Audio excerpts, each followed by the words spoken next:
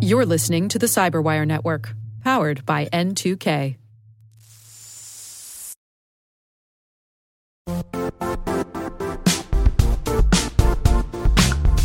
The IT world used to be simpler. You only had to secure and manage environments that you controlled. Then came new technologies and new ways to work. Now, employees, apps, and networks are everywhere. This means poor visibility, security gaps, and added risk. That's why Cloudflare created the first-ever connectivity cloud. Visit cloudflare.com to protect your business everywhere you do business.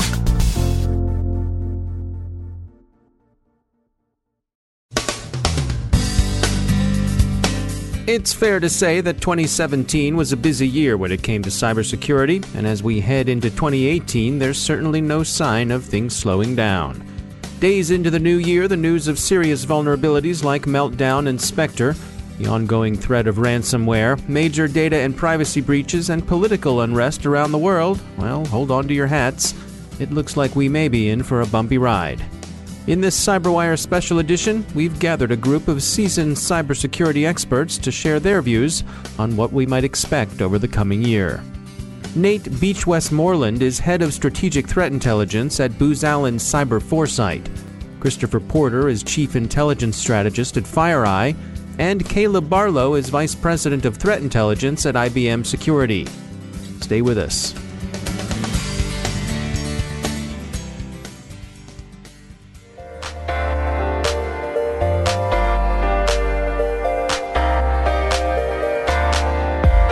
I think when we look back at 2017, it seemed that basically every quarter there was really a historic level event that could have really vied for being the hack of the year, quote unquote.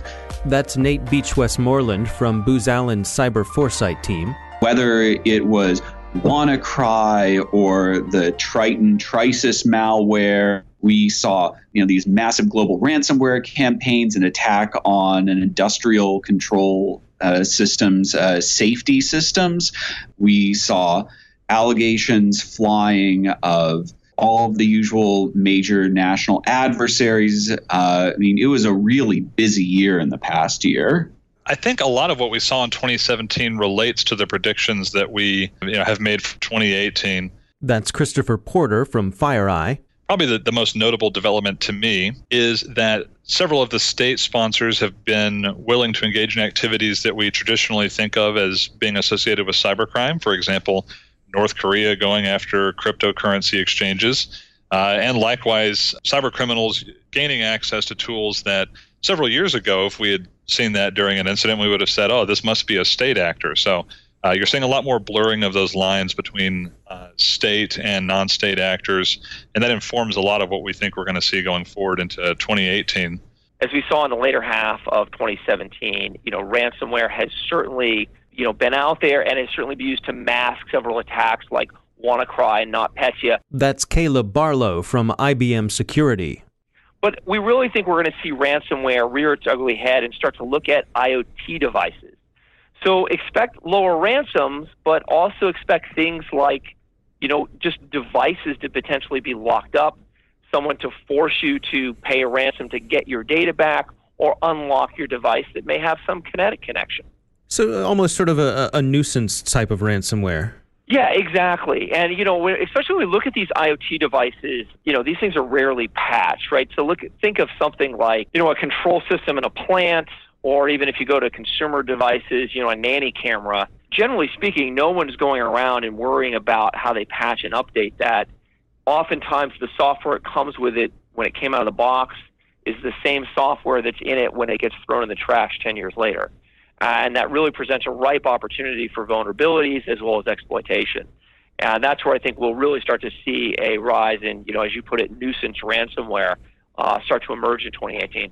There's a couple reasons why we think we'll see, nation-state use of ransomware. On the one hand, there's ransomware as just gathering money, earning hard currency. This really only appeals, we think, to a small number of nation states, the sorts that are basically cut out of the loop for traditional financial markets, and so they need to resort to these alternative means of gaining currency, as well as just other states that are simply strapped for cash and already engage in more traditional sorts of criminal activities, gray area activities such as drug running. But the other side of that coin is there are nation states that they are certainly not lacking in money, but they would still be interested in using ransomware because, in effect, it's a type of disruptive attack. If you simply throw away the key when you attack someone with ransomware, you get to essentially brick their systems. And so while we've seen data destruction attacks going back for years and years and years, allegedly associated with nation states, ransomware provides a much more plausible cover than simply wiping the master boot record, rendering hard drives unreadable. Ransomware now nation states get to look like they are cyber criminals and have a degree of plausible deniability. For the last decade, let's say, when there was a major cyber operation, it probably involved one of the major powers. The U.S. hacking someone, China hacking someone, Russia hacking someone, often each other, right? Well, those are countries that have mature, stable diplomatic relations around the world and ways of resolving conflicts that, even if they're acrimonious at times, don't devolve into anything worse. There's a way to sort of stop the damage and the blowback from cyber operations. But as these tools start to become more widespread and you've got regional powers that neighbor one another, that maybe have fought armed conflicts with one another recently, if they get caught hacking one another, I don't think it's a given that it's going to stay in the cyber box. I think it's much more likely to spill over into armed violence or other kinds of responses that we haven't seen from the mature, stable global cyber powers. So sort of the proliferation of tools naturally, but also the deliberate sharing of training and the spreading of cyber knowledge, offensive cyber capabilities and knowledge. I think you're going to see that really surprise some people in the way that it's responded to and the way it could spiral out of control in some areas. One of the biggest assumptions I think a lot of people have when they think about cyber threat is, when we talk about APT groups, advanced persistent threats, most folks in the cybersecurity industry, we got into this business because we were interested in the technology, and so they focused on the advanced part. But really, I think in most cases, it's the persistent part that's more dangerous. So looking forward into 2018, I think we're going to see several things. One is the spread of the really high-end cyber threat groups, the world leaders in terms of tools, techniques, infrastructure, and persistence, their willingness to conduct aggressive activities. We're going to see that not only spread naturally, you often hear people talk about proliferation as though it were a natural occurrence, but being deliberately shared. And the reason for that is being led by the United States and NATO. There's a push to take cyber operations from their origin as sort of being intelligence gathering tools, secretive intelligence gathering tools, and to militarize them. And naturally, if you have military alliances, the U.S. has them around the world, Russia, China, other actors have them with their partners around the world. Military alliances are going to be much more conducive to sharing tools, techniques, lessons learned from successful operations than intelligence gathering tools. So the militarization of cyber operations and the fact that that's become more widely accepted and under international law is being treated very differently than the intelligence gathering tools that maybe people had assumed it would be in the past. I think we're going to see a lot of those top tier APT groups, their techniques, their tools, some of the overlapping targets get shared with what in the past had been considered second and third tier actors. And the way that'll play out in the private sector is going to be the emergence of more APT groups beyond those traditional threat countries, the big players that I talked about, but demonstrating that level of skill. We're likely to see a growth in new attacks and threat actors coming out of Africa, largely as a derivative of the fact that the technology growth in Africa is much on the rise, and also this is a rising economy. And with that comes local threat actors. So it really represents for us the largest potential for kind of net new impactful cyber events in 2018. And do you see this as being a shift towards Africa or a whole new market, if you follow, the nuance there? I think it's very much of a whole new market, right? It doesn't say that, there aren't bad guys from other places that are outsourcing their efforts to Africa. Those other criminal entities are likely to still keep on doing what they're doing. But we've got some new actors coming onto the playing field here, if you will. Many of the most damaging cyber attacks were probably responses to sanctions. So countries that had been sanctioned by the U.S., countries that had been isolated economically. North Korea is a great example. They were willing to go after the global financial transaction system, go after major global banks, go after cryptocurrencies, all these things that other countries, other cyber threat groups could have done, but generally passed on doing. Certainly the more destructive, disruptive attacks like ransomware, other countries are capable of doing and generally have not done as much. And so why is North Korea so willing to do that? And a big part of it is because they've got not much left to lose. They're already isolated. I think we're going to see that going forward, not only in the countries that are outright sanctioned, but I could imagine, for example, China. We saw even just recently in the U.S., the CFIUS review turning down acquisition of American companies by would-be Chinese parent companies. Activities like that are going to increase the pressure on state-sponsored cyber threat groups around the world to conduct operations not just for traditional political military intelligence, but also to support their national economies. So again, we're seeing those blurring of the lines, not between non-state actors and state actors, but also the purposes for which those activities are being carried out. State actors are carrying out things for more direct economic benefit than they ever have in the past. China obviously is well known as an accused intellectual property thief for a long time, but they've had the Xi-Obama agreement since 2015 to curtail a lot of that activity, and it's been very successful. If we see growing tensions between Washington and Beijing over economic and trade issues, could some of that come back? Those are the kinds of issues that we're warning our clients about. First of all, you have these, certain pariah states that are being cut out of the international markets for a variety of reasons. And so they're seeking these alternative means of gaining financial resources. Allegedly, North Korea has been really the leader of the pack when it comes to this sort of activity. And this has allegedly encompassed targeting cryptocurrency exchanges, distributing mining malware, targeting professionals involved in the cryptocurrency industry in order to gain access to their computers and networks. The other reason is national control. So what we've seen are several countries have publicly announced, like Russia and China, that they are considering having their own national cryptocurrencies, the digital renminbi, the digital ruble. Part of that we see is a form of essentially power and control.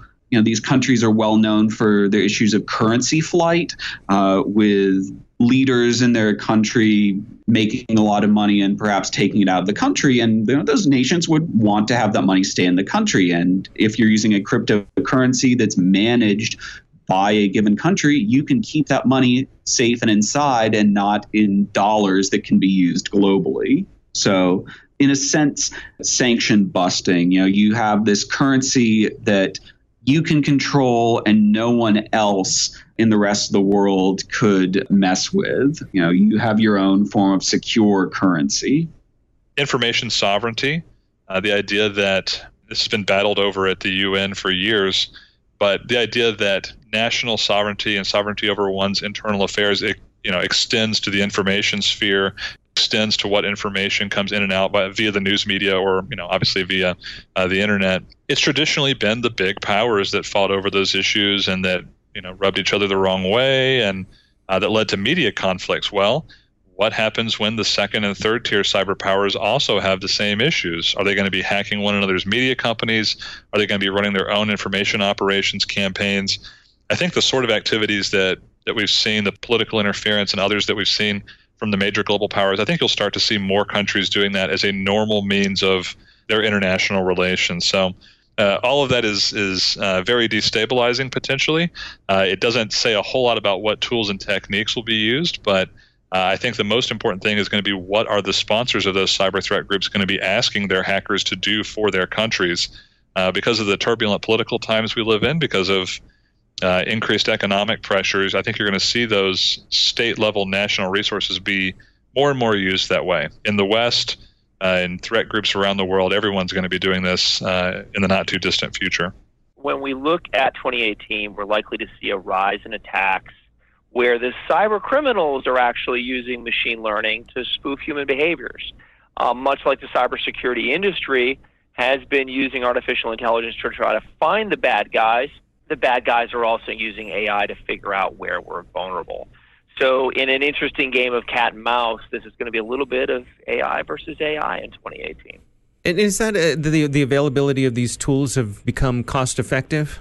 Well, it's cost effective, they're pervasive, but also these tools give you the ability to spread a kind of broader net as an attacker and try to find a way in. What do you suppose the effect of GDPR coming online this May is going to have on the global security world? Sure. Yeah. There's GDPR. There's other regulations as well. New York Department of Financial Services have regulations that are going into effect that, in the U.S. anyway, will have a significant impact as well. GDPR, obviously the biggest and most important breach. You got 72 hours to give notice. It'll be really interesting to see how that plays out in practice. Certainly, I think the increasing regulation, because it'll increase confidence and decrease ambiguity, those are all good things for enterprises. Nobody likes regulation, but also people don't like having no rules at all either. So I think a lot of this is going to be very positive for cybersecurity, if for no other reason than it'll give a clear incentive. On the margin, there are companies, we tend to think about the laggards that are not doing notifications well and they're not doing cybersecurity well. There's always the possibility that some of those companies that actually have been very good and very forward-leaning could regress to a mean and take on a more compliance mindset. So that's something we want to fight against. The vast majority of companies obviously are going to be more concerned about meeting GDPR notification requirements and can they host their data appropriately for local laws. From a threat perspective, that gives you several different things. One is that many of the best APT groups, many of the best, most threatening groups, one of their big advantages is they can prepare, and in advance they can choose the time and place of their engagement in cyberspace, and they can move very fast once they're inside the network and between different companies. So having those quick notifications, yes, it's good for customers. Yes, it's good for organizations to have clarity on the rules. It'll increase pressure on some of those cyber threat groups because if they breach one company and but there were 10 that they were targeting, they're going to have to think about, well, now how does this notification affect the defender's ability to coordinate, the defender's ability to share information between different vendors and between different companies. So those are positive developments, generally having those regulations on the books. Well, there's certainly a lot of desire in various communities for policy and regulation. I think the challenge we have to recognize is that even with policy and regulation, a check on a device, the certification stamp, is only really as good as the moment at which it was certified. I think we've all learned that new vulnerabilities can appear at any time in a system. And what we really need to do is move to a model where anything that connects to the internet has to have a way to update itself at any time over the wire. It's really that simple. Now, it may sound simple, but now when we talk about IoT, that sounds really complicated. I mean, when you go buy a used car now, and this is actually something you kind of have to do today, you go buy a used car, it isn't just go get the oil changed and have your mechanic check it out. You also need to update the software and change all the passwords on that car. I mean, how many people thought of that historically when they went and bought a new car? I have seen improvements in the sense of a lot of really active information sharing communities amongst professionals out there. I've seen lots of effort to try to dial down some of the rhetoric within the community whenever we find potential nation state activity. So, for example, I saw a report that came out this year that deliberately withheld information to the Trisis Triton attack. That it wouldn't have helped defenders, but it would have really thrown the whole discussion into much less nuanced national adversary discussion. I think in the United States anyway, we tend to define critical industries. We tend to have a list of these are the industries that are critical. And I think to some degree, everybody else is kind of left to fend for themselves when there's major cyber attacks in terms of the government response. I wouldn't say that it's not getting attention from other people, but in particular going forward, if economic competition among states returns to being a little bit more cutthroat and people using state-level resources to do it, I think you're going to have much better coordination and cooperation between the private sector and the government, even among the industries that are not in those critical industries lists. It's great, and there's obviously a lot of work to be done to protect critical infrastructure, but I think you want to make sure that it's casting a wider net for cooperation. That's something that that I bring up in every meeting that I can, is that it needs to be more focused on national level efforts, international efforts to coordinate and share information as quickly as possible. Speed's the key.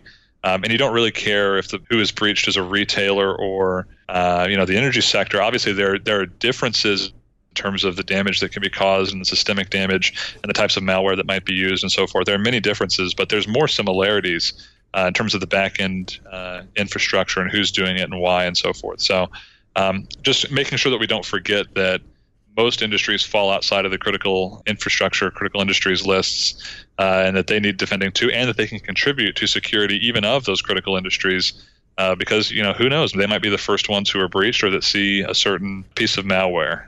So being more adversary focused, less focused on siloed industries, that's a big one for me. If we look at identity, we've had over 2 billion records stolen in 2017, and this is a scale like we've never seen before. If we go back to the healthcare breaches of 2015, where most of us lost our healthcare records, of course, then we bring in 2017, and most of us also lost things like our Social Security number and other forms of immutable data that might be used to establish credit, things like that. And of course, the challenge in all of this is that we as a society have been using things like Social Security numbers, dates of birth, mother's maiden name. This is what we call immutable data. You can't change it. Well, we really shouldn't be using these things for both identity and access. We should really only be using them for identity.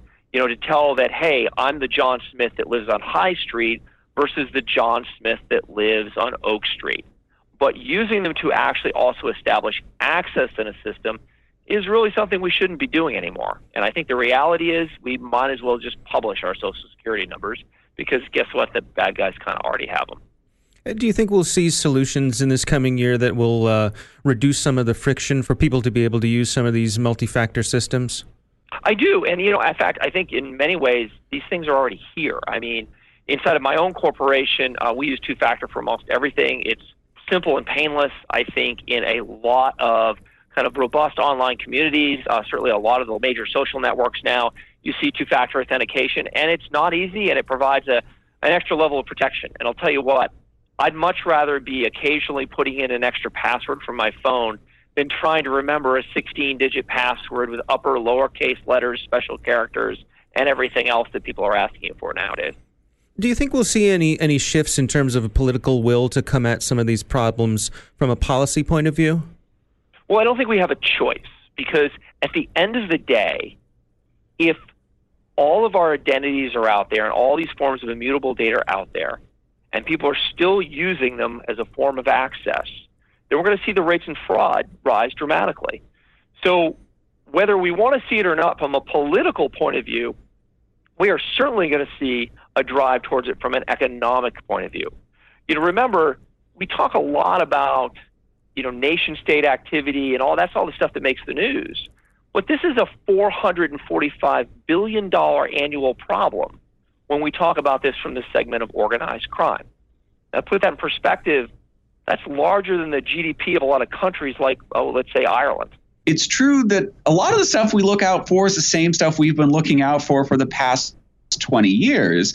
We're going to see a tremendous amount of social engineering. We're going to see phishing. We're going to see Word documents with malicious macros. And the reason we keep seeing all these things is because if it ain't broke, don't fix it. But, in terms of stuff that's coming over the horizon in the next year, Vulnerabilities like Spectre and Meltdown could ultimately degrade customer expectations of virtual machine instances, that they can be, in fact, truly isolated from the hardware they're running on. So essentially, this could drive some organizations to rethink their growing reliance on cloud services. Really what these attacks showed was the risk was that someone else could be existing on these cloud services and see, what other processes were going on, what data was being was exposing the data of other customers on cloud services. So one response we might see is a wish to draw back within the castle walls. I think what we can expect to see are several types of innovations on existing attack. For example, in our report, one of the things that we call out are attacks on software updates, the supply chain of software updates. So we saw some significant attacks in the past year, be it the NotPetya incident with the Ukrainian tax software or the CC Cleaner update incident. We think that while we've seen malicious software updates for years, going back to at least the 2000s, we think that the publicity globally that these incidents received will end up drawing a lot more adversaries into this space. So we're imagining that in the coming year, we will see just greater interest by nation states and cyber criminals at Trojanizing these software updates, be it for ransomware, be it for cryptocurrency mining. So that's one of those major trends we expect to see in the next year. Yeah, if you had advice for someone to change something that they did in 2017 for 2018, to update something or do something better, what would your advice be? Well, I think there's two things that people have to do that they probably haven't thought of before as we go into 2018. The first and foremost is we've really got to get an inventory of what systems and devices do we have in our networks and in our corporations or even in our house. Historically, we really didn't worry about all the devices that might be connected to the network. As we move into 2018, we're likely to see the scenarios where we not only need to update, kind of patch our Windows and Apple systems and our phones, but also need to patch IoT devices and patch hardware. And that's something we're not used to doing. So I think that's the first thing.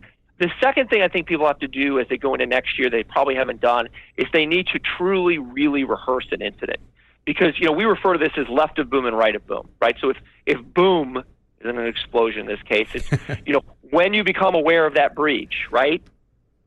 Everything left of it is preparing for it and getting ready. Everything right of it is dealing with the aftermath and ensuring resiliency. Well, almost all of our time, thought, and investment to this date as an industry has gone into the left of boom activities, the before we know about the breach.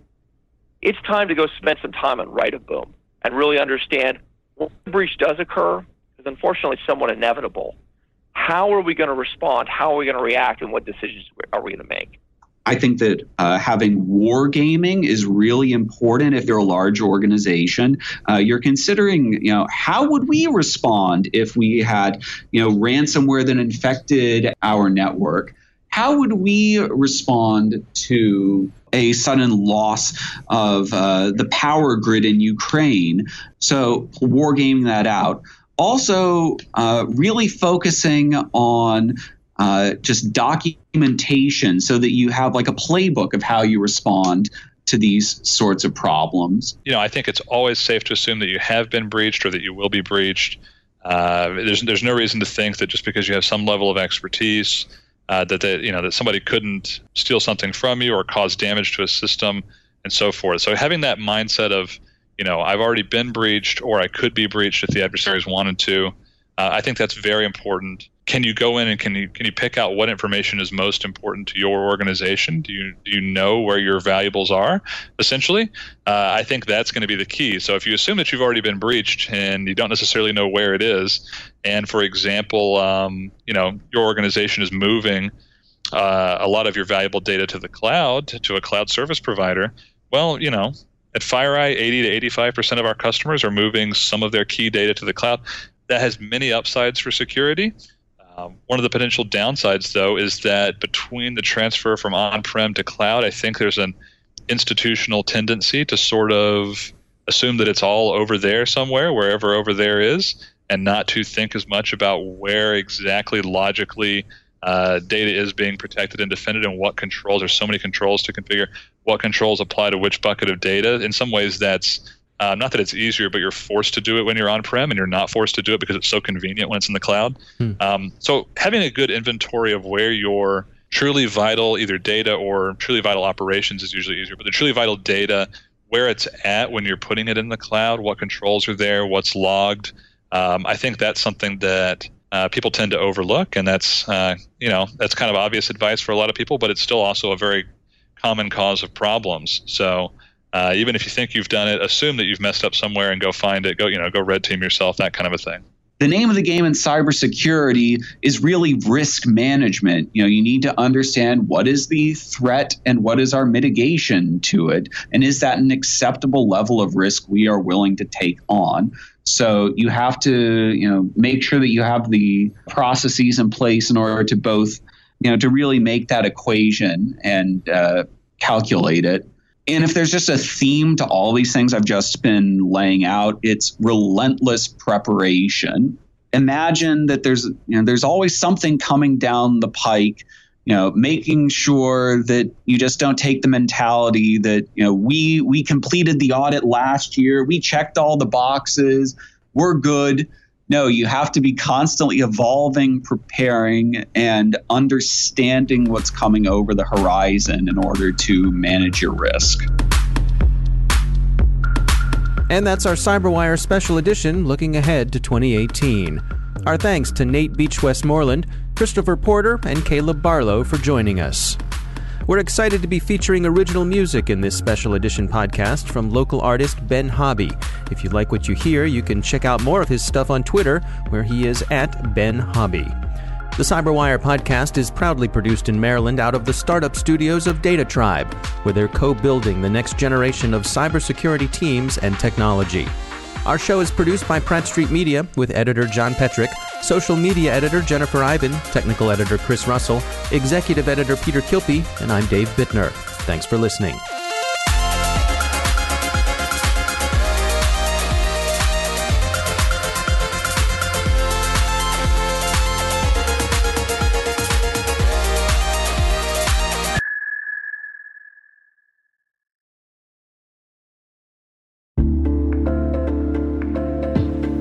Hey listeners, we're always looking for ways to improve the N2K CyberWire network and maintain the intelligence-driven news experience that keeps you in the know on the latest developments in cybersecurity. We've launched our 2024 audience survey and would love for you to take a few minutes to share your feedback. And hey, there's even a chance to win a $100 Amazon gift card if you complete the survey. Visit cyberwire.com/survey. That's cyberwire.com/survey and share your feedback now.